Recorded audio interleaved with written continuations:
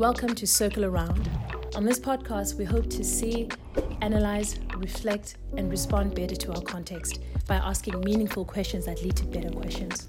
Our conversation is aimed at helping believers make sense of their world and then reimagine a new way of responding faithfully with full presence to the challenges of our urban society. We are your hosts, Lusanda and Mahlatsi Mashua. We are in Eraundini, Circle Around, where we get to have these cool conversations, or I get to have these cool conversations with you, and we invite others into how we talk about some of these issues. Now, we like to start by reflecting on the incarnation and reflecting on that scripture, and the Word became flesh and made his dwelling amongst us, speaking about this idea of a God who looks at the mess that we've created as human beings and the mess that we've made of the world, and instead of staying outside, he comes into the world, he comes into the mess, he becomes intimately involved at the rescue mission. The greatest rescue mission in the whole world actually is about God coming to be with us in the mess of the world, and in that he participates in our pain. He understands very intimately what it means to live in a broken world where things are no longer working as he intended them to work, but at the same time his very presence is a counter to that mess, because he introduces hope and a new way of thinking and seeing and experiencing the world. And so we live in this place where we are in between the pain, in between the hope, experiencing them both in this world that we live in because of God's intervention, because of this great incarnation event. But it's not just also this idea that it's a spiritual truth, but it's literally that God came to be in the world, that he came in the flesh he was born at a particular time, in a particular place in history, yes, in this world, right? First century Jerusalem. He comes in, and, you can sort of imagine him living in a real town with real people, walking, and his feet gathering real dust. And my favorite story as I read the Gospels is a story where he's 12 years old, and his parents and his family, they all go up to Jerusalem and for the Passover, and they're returning from Jerusalem, they're coming back home, and a day later they realize that he's nowhere to be found in their midst, and so they panic and they go back to Jerusalem to look for him. After 3 days, they find him. Now, for them, he's been lost, but the contrast is that he in his mind, he's not lost. In his mind, he's home, because the conversation they have is, where have you been? And, you thank God that we found you, and now let's go home. And he doesn't seem to get what the fuss is about, because he goes, I had to be in my Father's house. And so there's a you think there's home. Home is, one way. I think I found home where it is. And so there's a sense of almost like this dual consciousness of where do you belong that he experiences as a 12-year-old. Yeah. But now coming back to this concept of experiencing both the pain as well as also the hope in this world because of this great incarnation event. Where this past week, Lusanda, have you experienced the pain of living in a broken world, and where have you seen the hope, or where God's kingdom is breaking through? That's excellent. Thank you so much, Lati. So for me, the place where I experienced the brokenness of this world was when I listened to the radio when they were talking about the findings from the Zondo Commission. That was particularly heartbreaking, because in South Africa, where so many people are already experiencing a huge sense of displacement, where they're not affording housing or being evicted from their current housing, and there's such a housing deficit. There's a sense of lack of accountability and this accumulative lack of care and mishandling of government funds. And why that breaks my heart so much is because there was actually provision, but it was mismanaged, and that it's real people that really bear that cost, especially if you're thinking about COVID. At such a time, it's difficult to think that there are people that can hand those resources and really serve people in their place of need. And so that really, really broke my heart in terms of seeing how people can be displaced as a direct consequence of those in power that don't do what they're supposed to do with resources. And where I experienced a restoration of God's goodness was when I had the opportunity of going away with some really good friends of ours. Now I realize that rest is a luxury that many people don't have, because sometimes when one gets to rest, it also means they have to forego their income. And so for many of us, I realize that rest is actually a privilege. And so when I do get to experience rest, I'm really, really grateful, because there's something about rest that also insinuates that I can just exhale. I can recuperate in a place where I feel I belong and I won't be judged. And isn't that the interesting thing about belonging and rest, is that you get that sense of reprieve because you feel you're safe. And so just taking that time to rest was just really phenomenal for me, because it also spoke into the rejuvenation that I know I needed and that so many of us need. And so somebody said that sometimes to rest is actually in and of itself an act of resistance, because you're choosing to pause so that you can be replenished, so that you can continue to do the valuable work towards God's purposes in our lives. And thinking of rest and belonging, and how where we're able to rest also speaks of the place where we really, really belong. I remember a story that you once told about Papa and how his family moved to Graskop. Can you just tell me that story again? Yeah, I think for many of us, we take it for granted that the concept of home means the same for everyone. So rest, like you're saying, belonging, identity, that's where your people are, and all of those things. But and that's also linked to place itself. But thinking about stories of displacement is to think about what happens when those concepts that have been tethered to a place get untethered violently when that place is taken away violently from them, which is a history, of our country.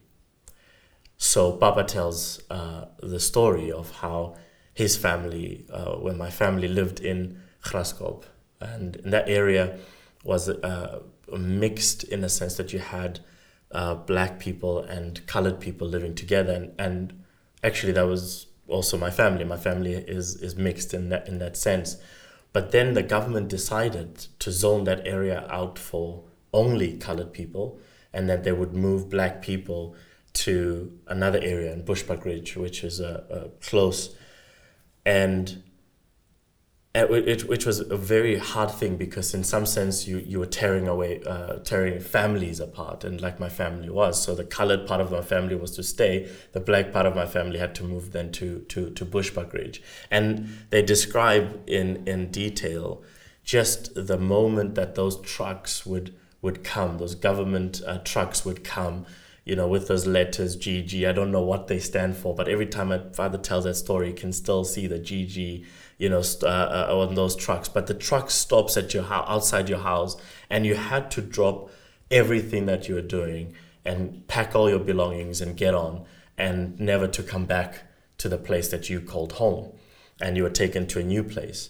And so if you were cooking, you'd switch off the stoves and take your hot pots and your half-cooked meal, get on a truck, and then move. And so when this happened to my family, my father was actually away at school. And so he received a letter telling him that he shouldn't come back to Graskop.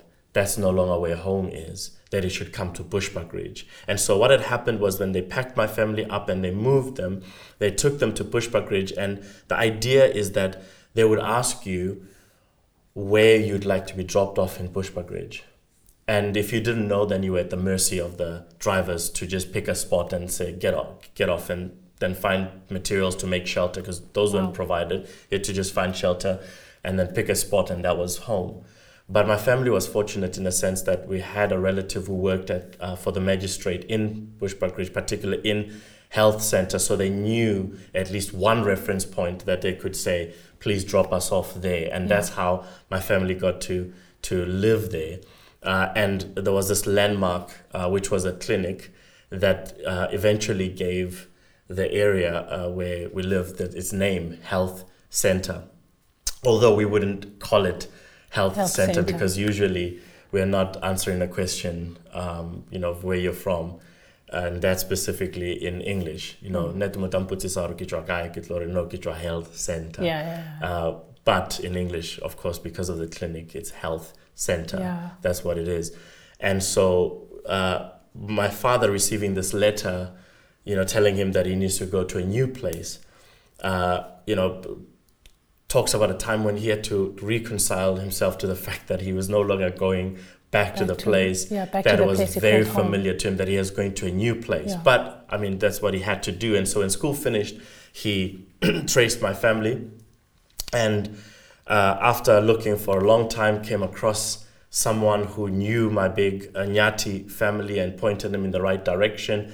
But again, searching until he eventually found the place where the family had settled, so you could see this place in the distance. And so speaking about a sense of relief, this joy of finally arriving somewhere that you could call home. Of course, you need to redefine what that is in this context.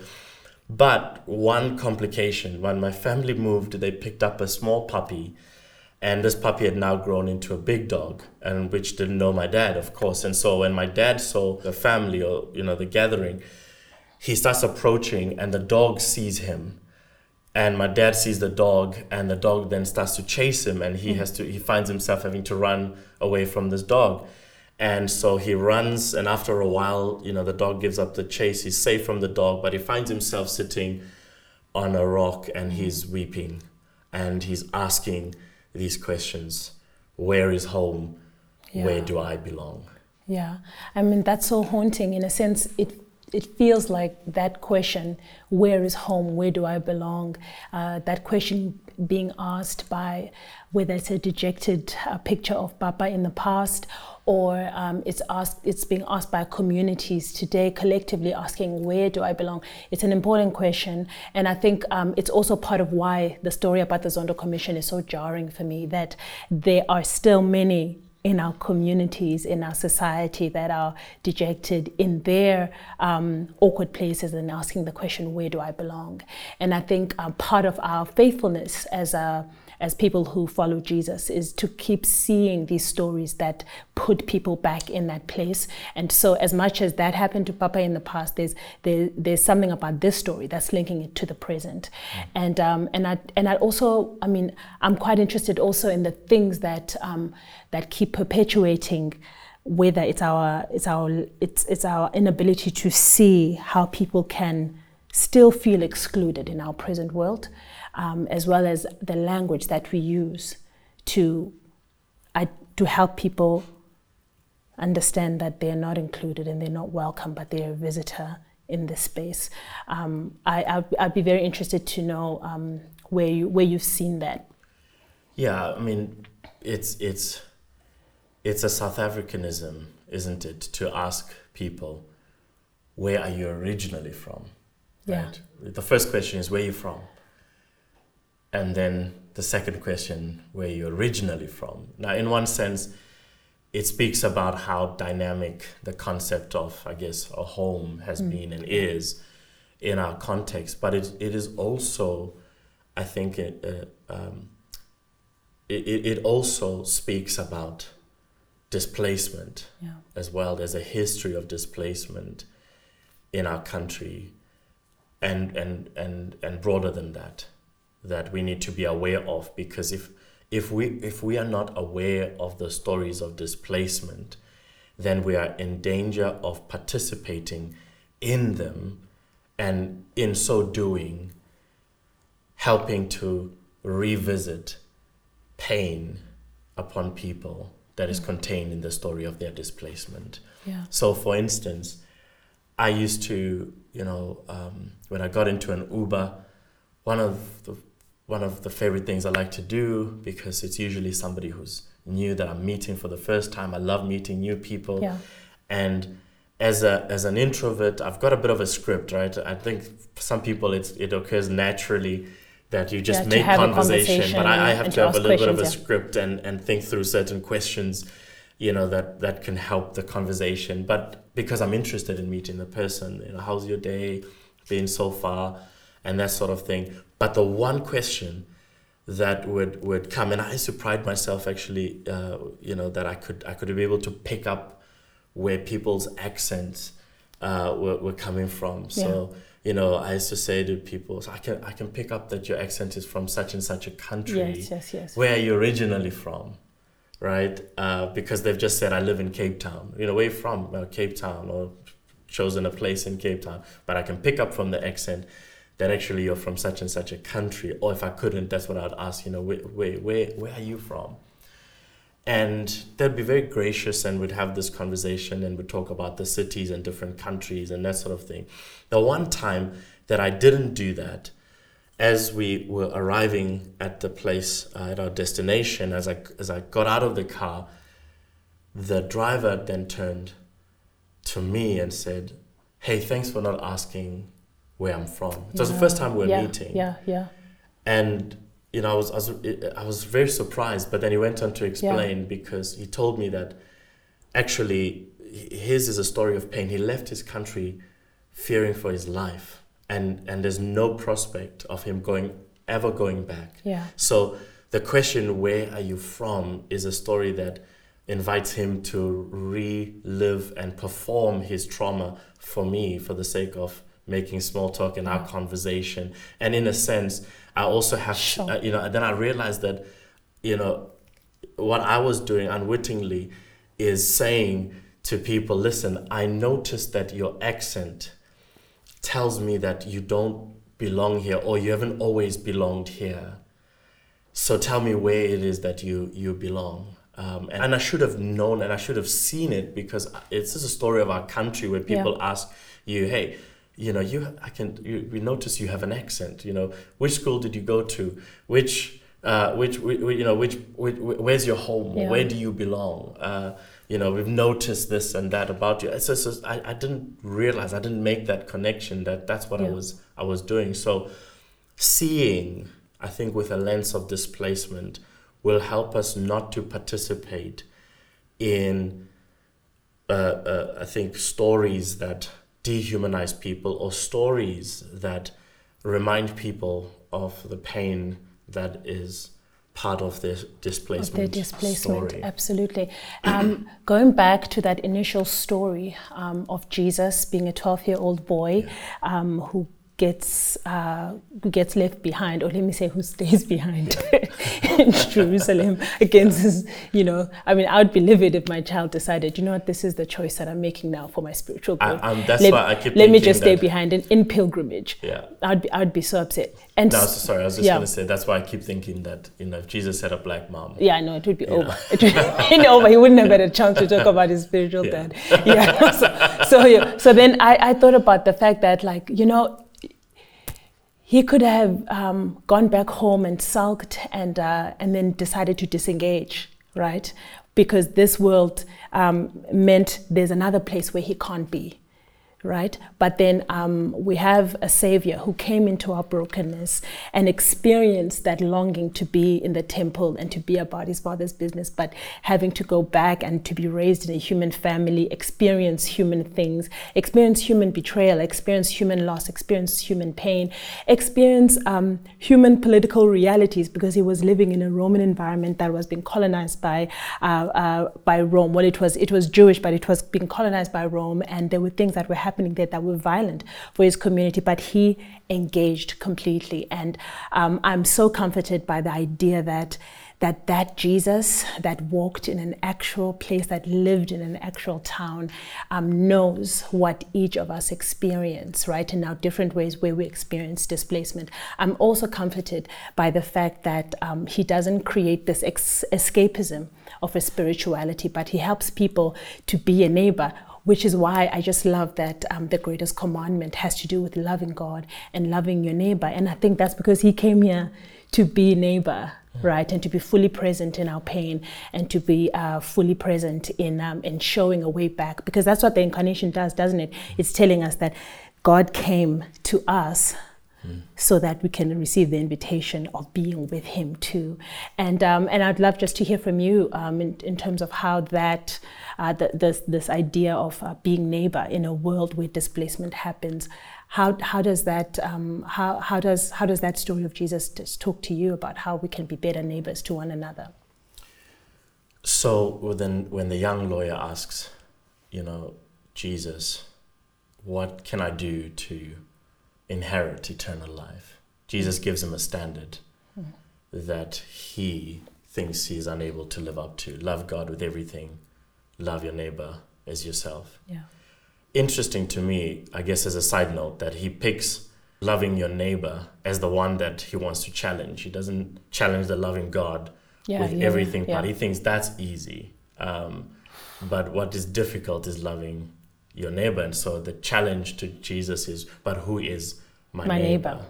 And then Jesus tells a story that that has been titled or called the story of the Good Samaritan. But at the end of the story, Jesus asks the question, who became a neighbor? Out of these, the failure of those who were expected, right, to act right in a particular way, and highlighting the right behavior of the one who was not expected to act in rightly, or to be the savior, the hero of the story, then Jesus says, who became a neighbor? The original question was, who is my neighbor? In other words, who qualifies for me, for me to move, or for me to move in their direction, for me to help, for me to be part of their story, so that sort of thing. Yeah. But then in Jesus's question, the subject has changed. Who became a neighbor? Who became a neighbor? Who became a neighbor? In other words, how do I qualify myself in this case to be the neighbor, rather than trying to find neighbor? I'm the one who have to qualify myself or show myself as a neighbor.